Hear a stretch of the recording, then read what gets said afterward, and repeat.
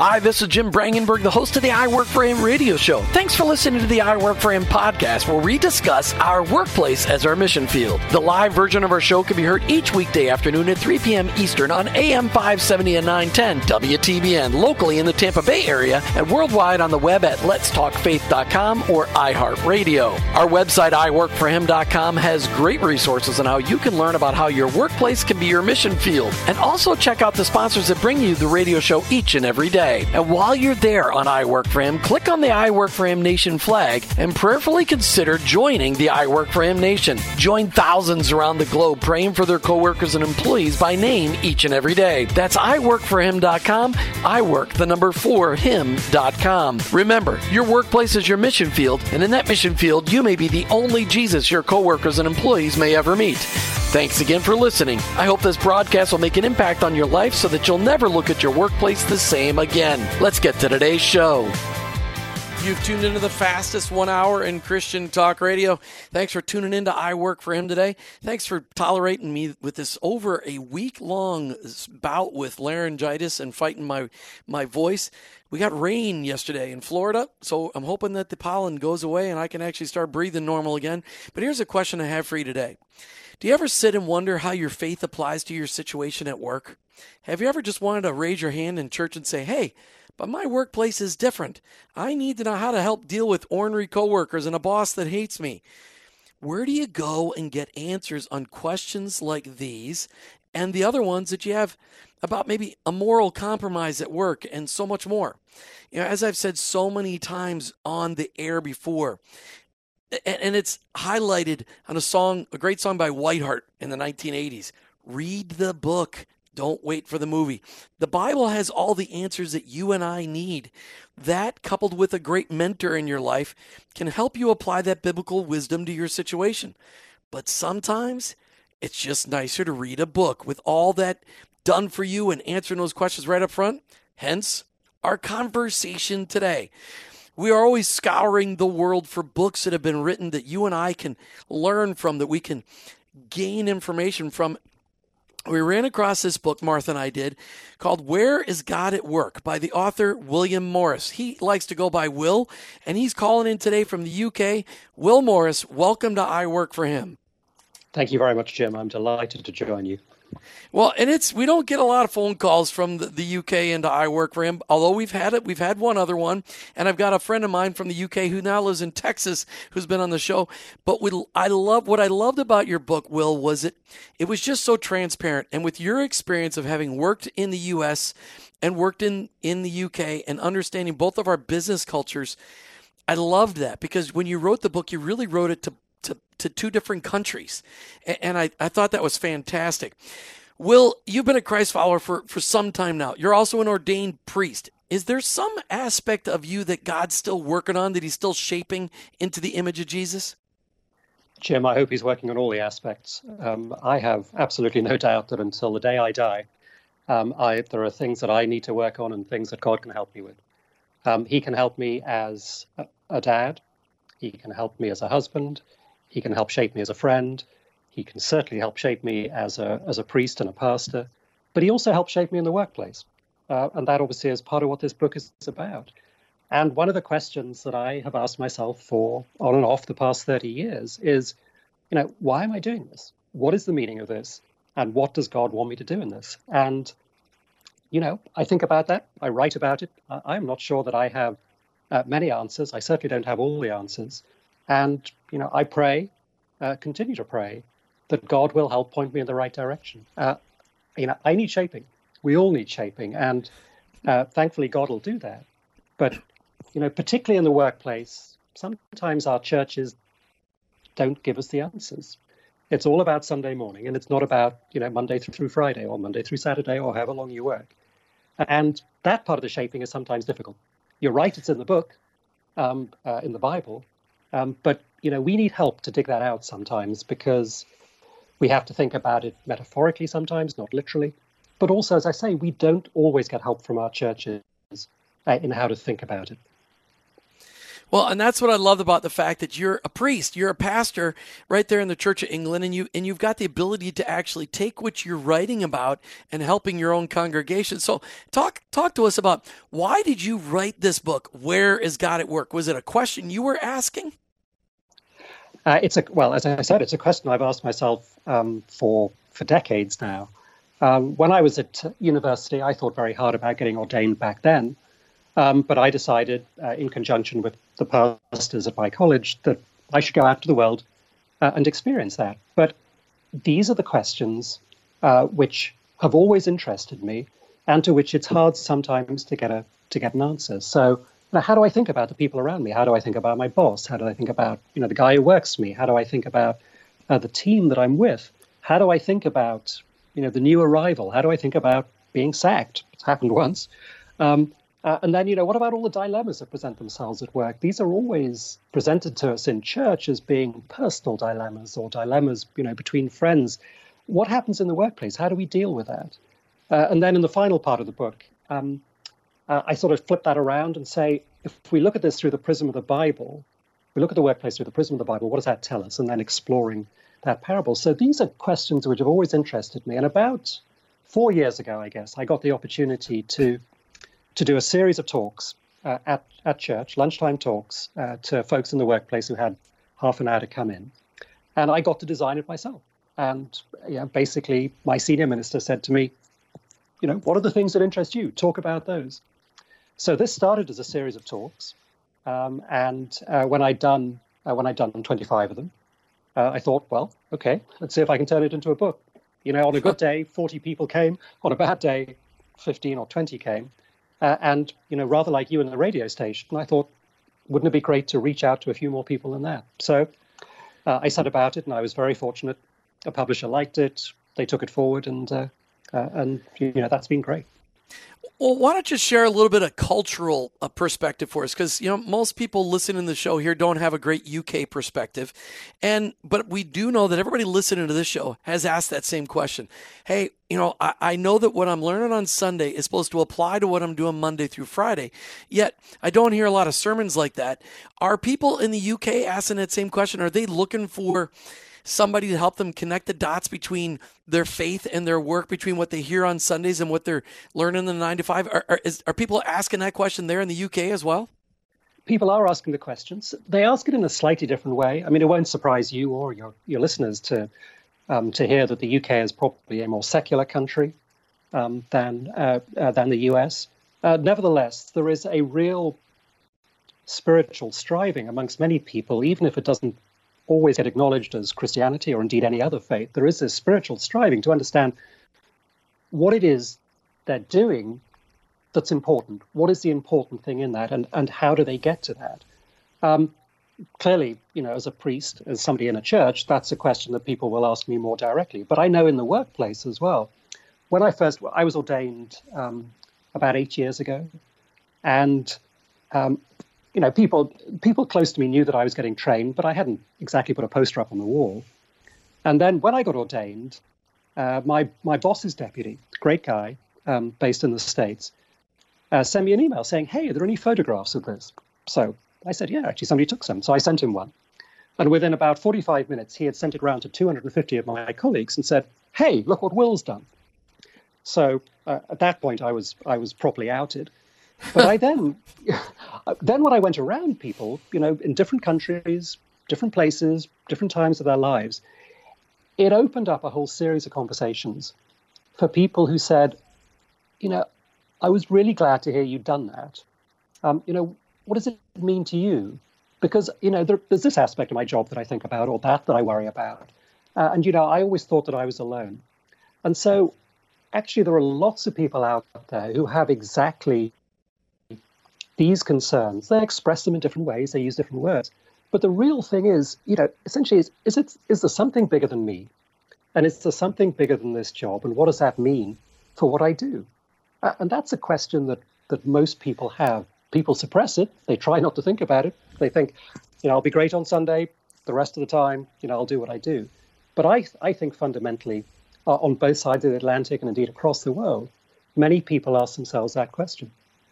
It's been fascinating as people hear about our show, and we do, I don't know how it's happened, but we've got listeners from Thailand to South Africa and Russia and China. I have no idea how it happened, but I get occasional emails from people, and they are amazed at the concept that their workplaces are mission field, that I challenge people to start praying for their coworkers and employees, to pray for their bosses, for opportunities just to be seen as a Christ follower in the workplace and to be able to share their faith. And it's amazing that people are like, nobody's ever said this to me before. So Will Morris, and he's written this book that I found that it just was given to me by one of the publishers that I deal with. And it's called Where is God at Work? And when I read the book, I read a lot of books, ladies and gentlemen, and I'm always looking for books that are practical that you and I can apply. And what I loved about what Will wrote in this book, Where is God at Work, is that it's full of all over the nation have used the 3-step plan to make extra money, pay off bills, improve their lifestyle. Accountant, basically. You're a tax specialist trying to help an international corporation abide by the laws but not pay too much tax, which is what everybody wants to do. None of us want to pay any extra tax. How do you then tie in your job on Monday through Friday with the opportunities when you get a chance to preach on Sundays? How do you help people connect their faith in their work when you get the pulpit? Right. That's a great question. And that's one that I frequently ask myself. An idea that I have found incredibly helpful is by a guy called Richard Rohr, a great American writer. And the idea that he has is not really the subject of a book. He wrote an article about it. It's called Living on the Edge of the Inside. And what he says is, you're in the inside. So he could be talking about the church, but he could be talking about a corporation as well. So you're inside, you honor it for what it is. You're not the angry guy on the outside throwing stones. But at the same time, you are close enough to the outside that you can see what's going on out there. And you can also be honest about what's going on inside. So basically, it's about asking yourself the questions that I asked myself in the book, the questions that we were talking about in the last segment.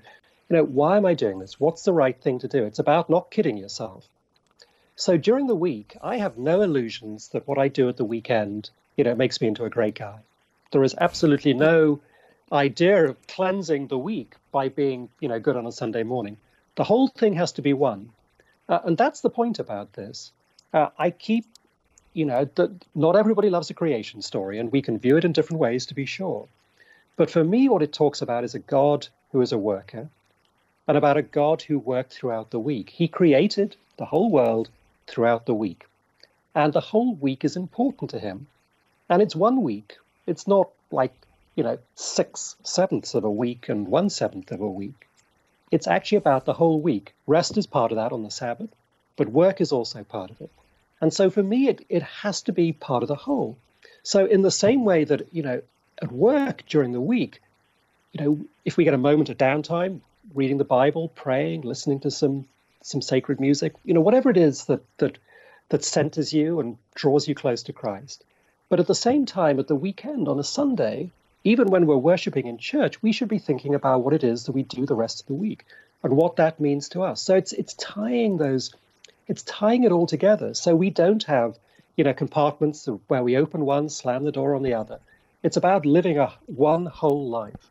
And the whole week running together in that sense, bits of it informing the other, recharging the batteries, whatever it is, but living it all as one. So the message on a Sunday has to relate to what goes on during the rest of the week, and it has to relate to people where they are. Not everybody's in the workplace, but a lot of people are.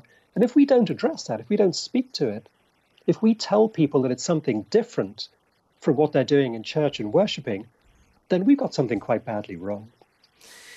How do you see people responding to that? The people that are sitting in the pews in your church on a Sunday, they got to give you feedback. How do they help you? How do they say, Pastor Will, or whatever they call you?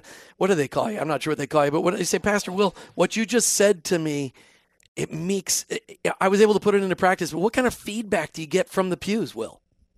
I get a lot of positive feedback. I mean, there are retired people, to be sure, and there are some young people.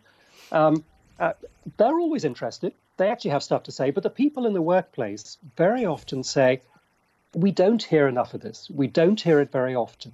And we worry about this stuff. So it's great. It's great to hear, even if we don't agree with you, even if we don't think you should be a tax guy. We actually love that somebody is dealing with this. And this is a point that I want to that I want to emphasize. When I got ordained, I assumed, as most people do, that within 4 or 5 years I'd have transitioned away from the workplace and gone into the ministry full time. I have become convinced, particularly in the area in which I'm in, which is challenging from time to time. You only need to read the newspaper to see that. That's for sure. Yeah. But then in the area that I'm in, being in that ambiguous place, that grey place, standing alongside people and saying, look, I'm a person of faith. I don't have all the answers, but I'm standing here with you. And I think that the workplace is something worth working on, even if there are problems with it. I think that's really important for people to know. And so, I actually think that my ministry is being a person of faith, being a priest to be sure, but it being in the workplace as well as doing whatever it is that I do on a Sunday. And it's trying to hold all of those things together, albeit in, creative tension, I guess, but trying to say that we can only live one life. Yeah, that's for sure. Okay, so here's a question for you. When you mentioned that, you've got some retired people in your congregation and they don't necessarily, it's not applying to them when you're talking about the workplace. There's a movement here in the United States as we talk about I Work for Him. We've actually created a sub-segment on that called the I Retire for Him crowd. People that are retired that want to explore purpose because retirement's not really biblical. They're really wanting to explore purpose in their retirement years. They really want to know, how can I be intentional with my faith in those retirement years? How are you doing in helping those retired people find purpose in investing in the lives of those that come in the next generation?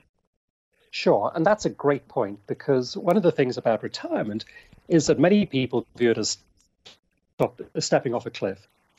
You give up status, you give up wages, you give up a position, you give up something which fills your days. And a lot of people think, hey, what have I done? And I talk a little about retirement in the book. There's a chapter on that. But the answer is that, firstly, you shouldn't judge yourself by your job. The status that you have in a job is not who you are. Some people get that confused, but it's not who you are. But in retirement, even though you don't have a paying job, you don't work in a workplace as such, everything we do can still be work for God. It truly can. And it's reaching out to people. To be sure, you can do mentoring.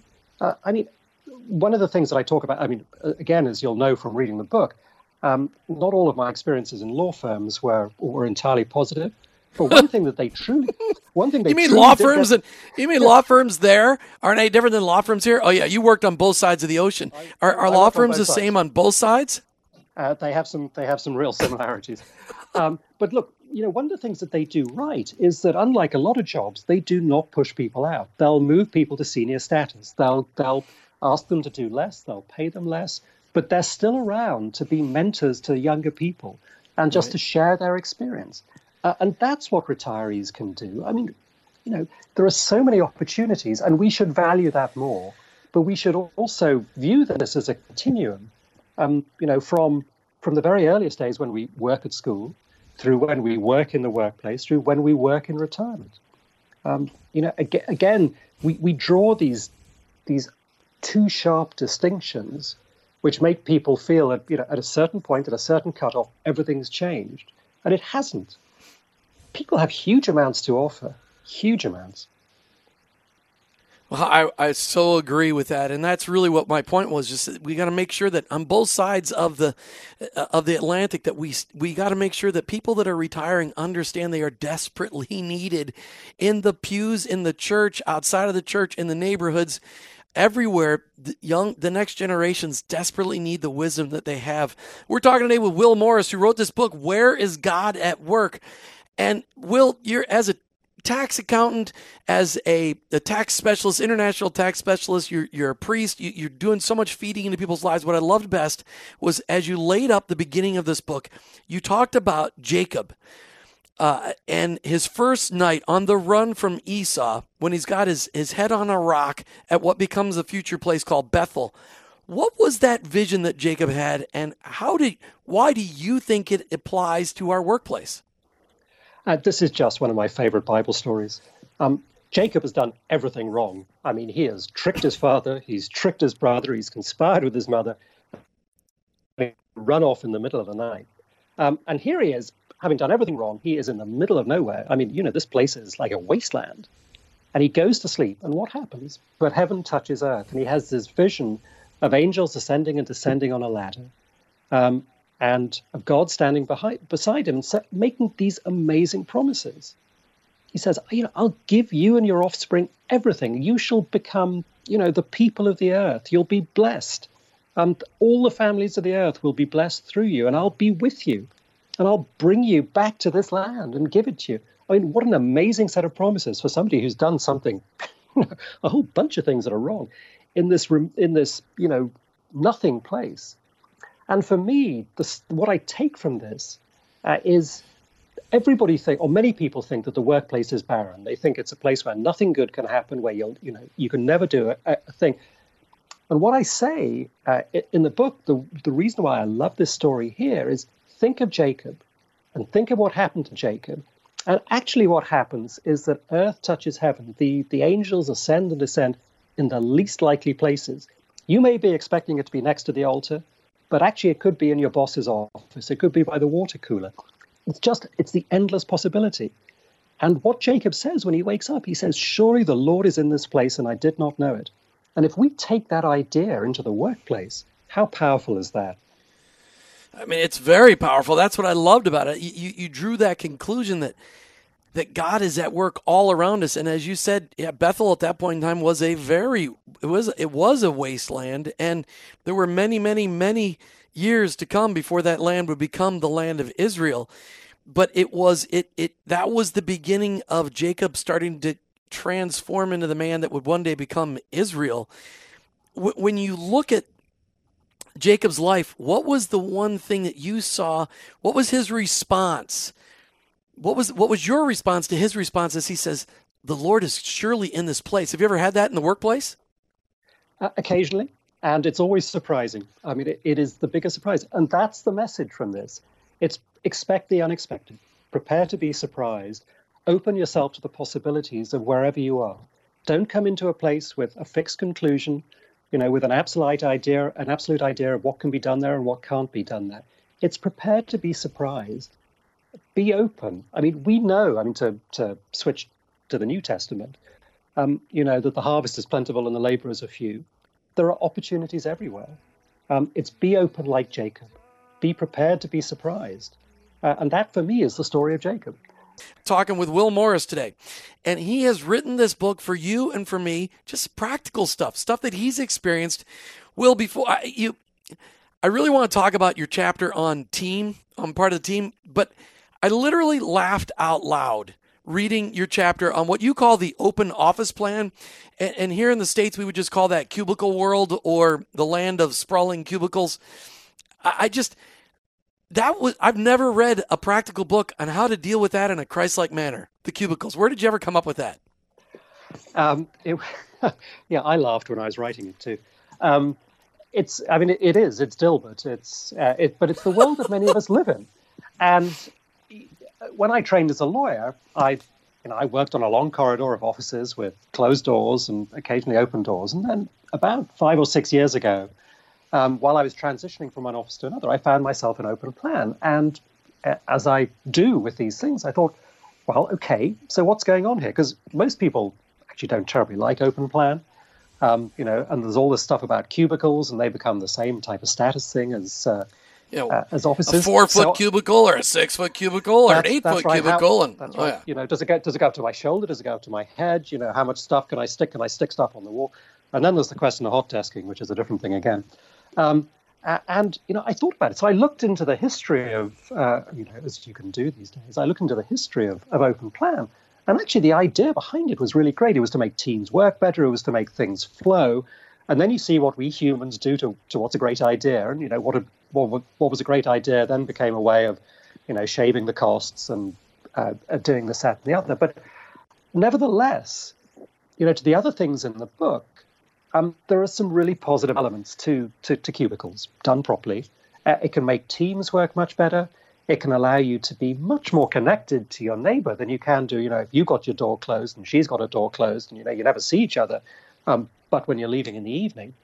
So there are possibilities about this. But again, it goes to this point. It's just like Jacob's dream. It's like the ladder coming down. It's this totally unexpected place where actually something godly might be. And therefore, I thought, well, I'll write about it. I enjoyed doing that. There are aspects of it that people find troubling, but there are actually aspects of it where, again, if you come to it with being open to the possibilities as opposed to being convinced of its awfulness, then you're going to get a whole lot more out of it. And you may actually be able to do something positive. And that's really true with anything. If we would come to just looking for the possibilities, where is God in this, as opposed to complaining about it, then, anything could be better if we allow the Holy Spirit to kind of influence our thinking. All right, so go into your chapter on team. Let's just dig into the team thing a little bit. Why is it a proper biblical understanding of teams so critical in working with others on a workplace team? Well, okay. So, I know for certain, for myself and for others, that a personal relationship with Christ is incredibly important, and that is the foundation of our faith. But at the same time, we are called to be in a relationship with other people. We're called to be in a relationship with people in a church. We've come to think of a church as being a building, as being a group of people who are defined by that building. But actually, the relationship that we have with any community is the possibility for building something godly. And that is, surprise, surprise, you got the theme by now, that is as important in the workplace and as possible in the workplace as it is anywhere. So the Bible reading, the passage that I use as the start of this chapter is actually from Paul's letter to the Corinthians. And it actually talks about, many gifts, one body. It talks about the things that we as individuals bring into a community where we're in relationship with one another, which actually means that, yes, the sum of the parts is more than the individual parts in that, which is not to say that the individual is not important and not to say that we do not have individual responsibilities, but it's to say that in a team, there are new and different possibilities. To use a different Bible reading, when Jesus talks about salt and light, he talks about us being a lamp, but he also talks about the city on the hill. And in both of those, you have the idea of a community being the light and an individual being the light. So, both of those in there. And the team is a really important part of that. And it gives us this opportunity to interact with others, but also to care for them, to be responsible for them, to find out things about them, to help them. And in doing that, to help ourselves as well, because what we put into others, we get back. In a sense, it's not a difficult idea once you've sort of got your head around the fact that everything is an opportunity and that those opportunities don't just exist on a Sunday morning. Well, and, a lot of people listening today that have gone to college in the last 20 years realize that one of the most awful experiences they had in college was the group project. And because there's always somebody in the group that doesn't do any work, there's always somebody in the group that does a majority of the work. But for the most part, it's learning how to operate as a team. How critical is it for us to understand team and the fact that none of us is as smart as all of us when we're looking for that opportunity to minister to those in a workplace? It's a really important idea. We are all beset by the temptation to try and show sometimes that we're smarter than other people to get certain things. So part of it is about dealing with that. But there's another idea that I want to introduce, which I think is really important as well, which is that we have the opportunity to help God in the workplace, and by building the workplace up, to make it into something special, to make it a better part of creation, if you will. And everything since Adam and Eve, since the fall, has been about rebuilding, is about the re-healing. Obviously, Jesus is central to that. His death on the cross is crucial in that, but we have a part to play as well in that. And in the workplace, that is going to be done by the team. It's not done by separate individuals doing separate things, but what the workplace can do, what it can do as a community, what it can do as a community which interacts with the larger community around it, is often going to be done by the team. And therefore, the team is a crucial part of this. But again, to go back to this very basic point, we're called to be in relationship with God, and He calls us to be in relationship with each other. And that, again, is where the team comes in. Well, and you relate that to that team being a place where we get to minister to the naked, the hungry, the imprisoned, and that opportunity to really touch people on a personal, vulnerable level. Because when you're working on a project, when you're working on a team, it is critical that everybody trusts everybody. All right, I'm going to transition into, you wrote another chapter on the newbie, the new person coming in the office, and nobody, you call it the new arrival. In States, we call it, oh, they're the newbie. Nobody likes being the newbie in the office. However, you spent a whole chapter talking about the ministry opportunity that a new hire brings. Why are new people so often shunned in an office? They're shunned in an office because they represent change.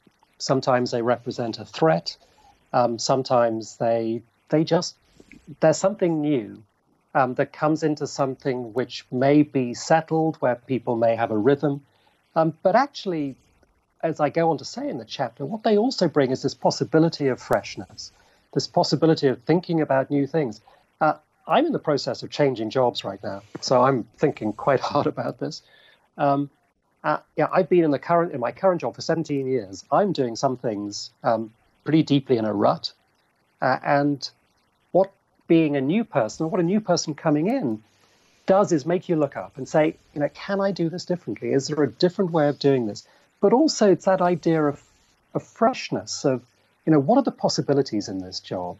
Because sometimes we just, we fix our eyes on the floor and we, put one foot in front of the other, and that's all we do. And what the new person does, sometimes scarily, they can be younger than us. They can have a huge amount of energy. They can appear to be, somebody who has this great reputation. They threaten people. But at the same time, if we draw them in, if we take them to ourselves, and again, we look for the opportunity rather than the challenge or the threat, they can make us look at things in new ways. They can help us recapture that freshness. Well, and that's one of the coolest things. When you hang out with the newbie, they're asking questions that they don't know that they shouldn't ask. And so they're asking questions that everybody's wanted to ask, but nobody was willing to because they were afraid to ask. But you also mentioned, so that's when the newbie comes in the office, they bring in that freshness, that they can see the forest for the trees. But it also provides an opportunity for us as people that are entrenched in the organization to actually minister to those people. What are some of the things that you see that we as Christ followers can do for that new person? Absolutely. And that goes to the point you were making earlier about retirees and, the experience that they can and the knowledge that they can impart to younger people. It's about helping to mentor them. It's about helping to bring them into the organization and to make them feel wanted and to tell them where the bear traps are, to tell them, who some of the difficult people are and some of the things they should be looking out for. Because, one of the terrible things about being a newbie is that people can leave you on your own and you stumble into all sorts of things. You think, oh, no, how did I do that? And again, what this allows you to do as somebody who's there is not just to get freshness from them, but actually to be able to share your experience and to help them. And that, again, is about that's again about being in relationship with somebody. It's about the idea of what the team can provide. And there are so many things. We have an age span, 20, 30, 40 years in many offices, huge range of experience, a ton of things to share. And yet if we shut ourselves away and say, no, that guy can fend for himself, all of that's wasted. Well, and you really bring out what a ministry opportunity it is to, it's when you ask that question, where's God at work? When the new person comes through the door, there's a tremendous amount of opportunity there. And if you are the one that reaches out to that new person, you've got a chance to develop a relationship with them. And it not only helps them succeed in what they're going to do, which will then help your company succeed, but it also gives you a fresh perspective. It's really a spot where, the Lord is present in you greeting the new hire. Absolutely. Once again, that ladder touches down, and in this unexpected opportunity, that's there. To put it in slightly different terms, which sound facile but actually aren't. It is win-win. both sides win. The newbie wins, but also you win as well. I think having new people come that have fresh blood, but also the opportunity to help those people is absolutely great. We can get stuck in a rut, to be sure. Well, I don't know, but maybe it's just UKers get stuck in a rut. Us, in the United States, we don't get stuck in ruts. I'm just kidding. I'm kidding. Oh, yes. I think that's how our country got started, wasn't it? We were. I think. Yep. I think that's what it was. All right, we'll get started on this part of the conversation, and we'll carry it on after the break. But in the second section of your book, you deal with dilemmas that we face at work regarding the application of our faith specifically to things that happen at work. I want to just pick one because we're running out of time. What happens if I do something bad in the workplace? Why did you write that chapter?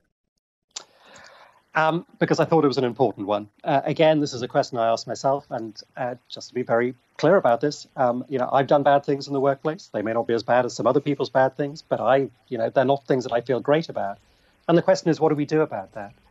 Because, as I say in the chapter, we hurt at least 3 different people when we do that. We hurt God, to be sure. We hurt our fellow team members, and we hurt ourselves, in addition to potentially hurting the work of the office as well. And today we're talking with a man who gets it. He's an international tax specialist. He's a pastor. He's a guy that wrote a book, Where is God at Work? We're talking with Will Morris today. You could check him out online at whereisgodatwork.org. Whereisgodatwork.org. Will, right before the break, I asked you this question. You wrote this chapter. What happens if I do something bad in the workplace? So my question for you is, how can God use me if I screw up, if I do something bad in the workplace? Where's God in that? Well, Jim, the answer is he's in the same place when we screw up everywhere. We do. I mean, look, what's this about? I mean, we do bad things, and the most amazing thing that happened in our life, in the whole world, in history, is that Jesus died to save us from our sins, and that is always available. And, we're nuts if we don't think that applies in the workplace as much as it applies, again, in church, in our personal relationships. In all of those places, it does. So, the trouble with, I'll call it sin for these purposes, the trouble with sin is that, it sort of weighs us down and it gets worse and worse and worse. And that's as true if we mess up, if we do something bad in the workplace, everywhere else. It's like something that weighs us down. And what I want to say in this chapter is, God is in this because we have the possibility, we're always forgiven. But to do that, we have to activate it. We have to reach out to God. But in the context of the workplace, as in personal relationships, as, wherever, we also need to reach out to our fellow workers. If we've hurt them, we need to say sorry to them. But also, we need to say sorry to ourselves. We need to accept the forgiveness which has been offered to us. So, this is an opportunity when we do something bad in the workplace to say sorry, to fess up, as I put it in the book, to fess up to God, to fess up to our fellow workers, and also to ourselves. We need to be honest with ourselves about what it is that we've done. And what kind of an impact do you see? I'm sorry to interrupt you, but what kind of impact do you see, Will, when you've confessed to somebody, when you've asked for, you've offered an apology, you've asked for your forgiveness? What kind of an impact does that make? It's huge. It is absolutely huge, because this is one of the things about the workplace. Everybody views it as being, terribly competitive. It's different from a friendship. It's different from being into church. And when somebody in the workplace says, look, I'm really sorry. I messed up. I did something wrong. I hurt you. People go, wow, this is happening in the workplace. This is something I'd never have expected. And again, it's that unexpected thing. And it's in some ways, it's even more powerful than when you do it in a personal context, because it is so unexpected in that work setting. And that's one of that's part of the power of this. It's understanding that God is as present here and in the mess ups that we make as he is in all the great things that we do as well. And I have lived that. So when I read that, that's why I wanted to talk about it, because one of the things that I've always, I grew up in a generation where most of my first bosses were traditionalists, where they would never admit when they were wrong. And I realized as a manager, one of the biggest powers I had over my people was when I was willing to admit when I screwed up. and apologized to them and asked their forgiveness, and if I did it with my own kids and said, hey, I screwed up, that all of a sudden it gave me more influence over them, and it also made me a better person. It made me more rounded in Christ to actually live that way. It shifted the paradigm of all the relationships with my direct reports. Yep, that's absolutely right. And that's the power of that. That's the power of God.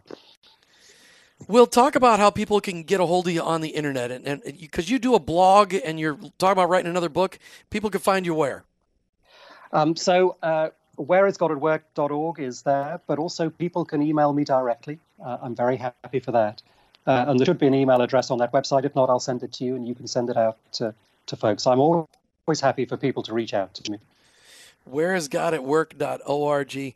Will Morris, this was a great conversation. I really appreciate your book. When you get your next one written, or if you've got a great story from over there where somebody in the congregation stands up and interrupts you in the middle of the service and says, hey, Pastor, I got a story from my workplace I want to tell you, make sure you let me know and we can highlight it on a future I Work For Him show. But Will Morris, thanks for being on I Work For Him today. Will, thank you very much. All right. Well, thank you very much for listening to I Work For Him today as we talk with Will Morris about his book, Where Is God at Work? And you can check him out online at whereisgodatwork.org. It's just great to know that there's resources out there that are just practical for you and I as we walk, trying to figure out where is God in the difficult situations like we talked about today, in the team, in the cubicle world, in working alongside the newbie. How about when I screw up? Where is God in it when I screw up? Having a resource, be able to have somebody else's perspective on how do I handle all this? Whereisgodatwork.org. You've been listening to I Work For Him with your host, Jim Brangenberg. I'm a Christ follower. I figured out my workplace, it's my mission field, but ultimately, I work for Him.